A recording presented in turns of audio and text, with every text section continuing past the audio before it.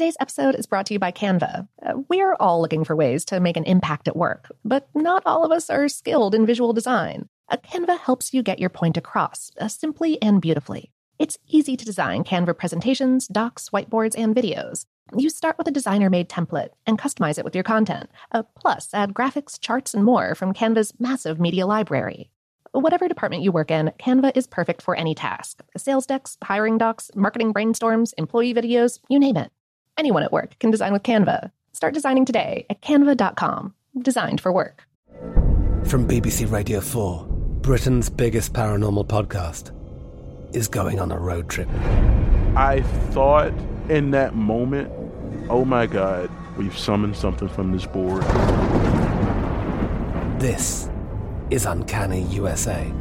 He says, somebody's in the house, and I screamed. Listen to Uncanny USA wherever you get your BBC podcasts, if you dare.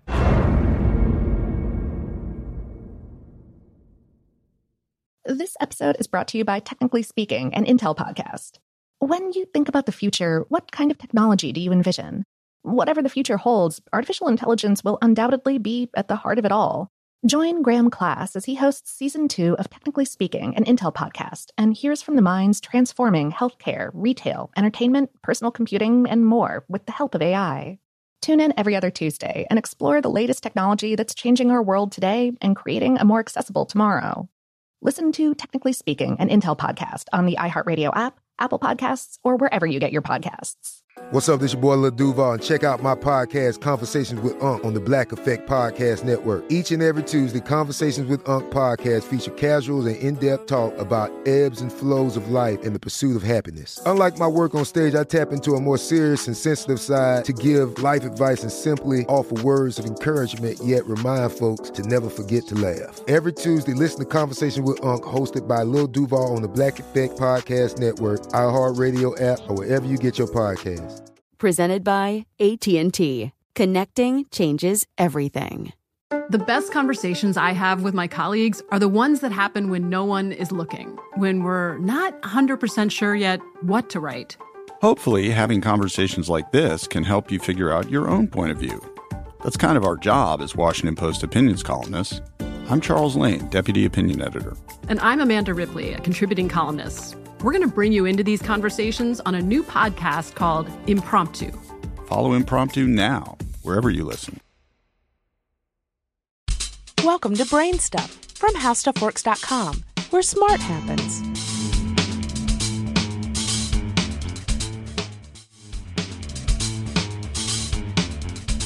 Hi, I'm Marshall Brain with today's question. Why shouldn't you go swimming right after you eat a meal? I don't know about your mother, but my mother had a hard rule when I was a kid.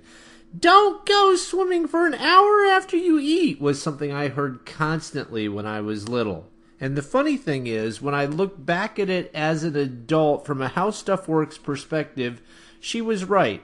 But we should be clear, if you're splashing around in the shallow end of the pool, it really doesn't matter. What we're talking about is swimming, like in a deep lake or an ocean where you're really swimming. And it's true, if you're going to be really swimming, you should wait about an hour before you go in the water.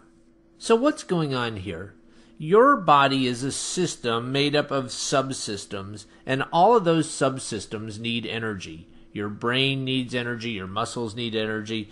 They have energy demands. When you're swimming hard, like in a deep lake or in an ocean, you're using a lot of muscle energy.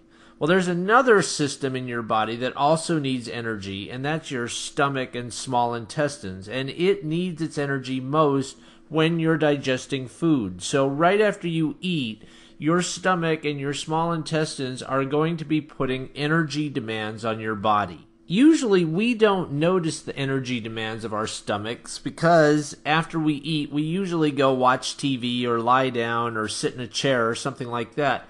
It's only when you have two systems competing for energy that you really notice these energy demands. So if you go and eat a large meal and then you swim a mile out into the ocean, that's where the energy needs of two systems are going to clash. Your stomach and your small intestines are trying to digest the meal, and your muscles need a lot of energy because you're swimming hard. When that happens, the competition between those two systems means that something's going to lose out, and this is where you get cramps. Your muscles are asking for energy that's just not there because the stomach is sucking up some of it. And the response of your muscles to the lack of energy, in this case oxygen, nutrients that normally come in blood flow, is for them to start cramping. And from this description, you can see that this would really apply to any kind of exercise. You wouldn't want to go eat a huge meal and then go run a marathon 5 minutes later either. The competition between your stomach and your muscles when running a marathon would be a disaster. However, if you're running a marathon and you get some cramps, you're not going to die. You can just pull over and rest on the side of the road. It's when you're in the water and you get cramps and you have a real problem because you can drown that you have to worry about the cramping. The easiest way to solve this problem is to wait for about an hour to allow some digestion to occur and food to leave your stomach before you do any real swimming. For more on this and thousands of other topics, visit HowStuffWorks.com. And don't forget to check out the Brainstuff blog on the HowStuffWorks.com homepage. You can also follow Brainstuff on Facebook or Twitter at BrainstuffHSW. From BBC Radio 4, Britain's biggest paranormal podcast is going on a road trip. I thought in that moment, oh my God, we've summoned something from this board. This is Uncanny USA. He says, somebody's in the house, and I screamed. Listen to Uncanny USA wherever you get your BBC podcasts, if you dare.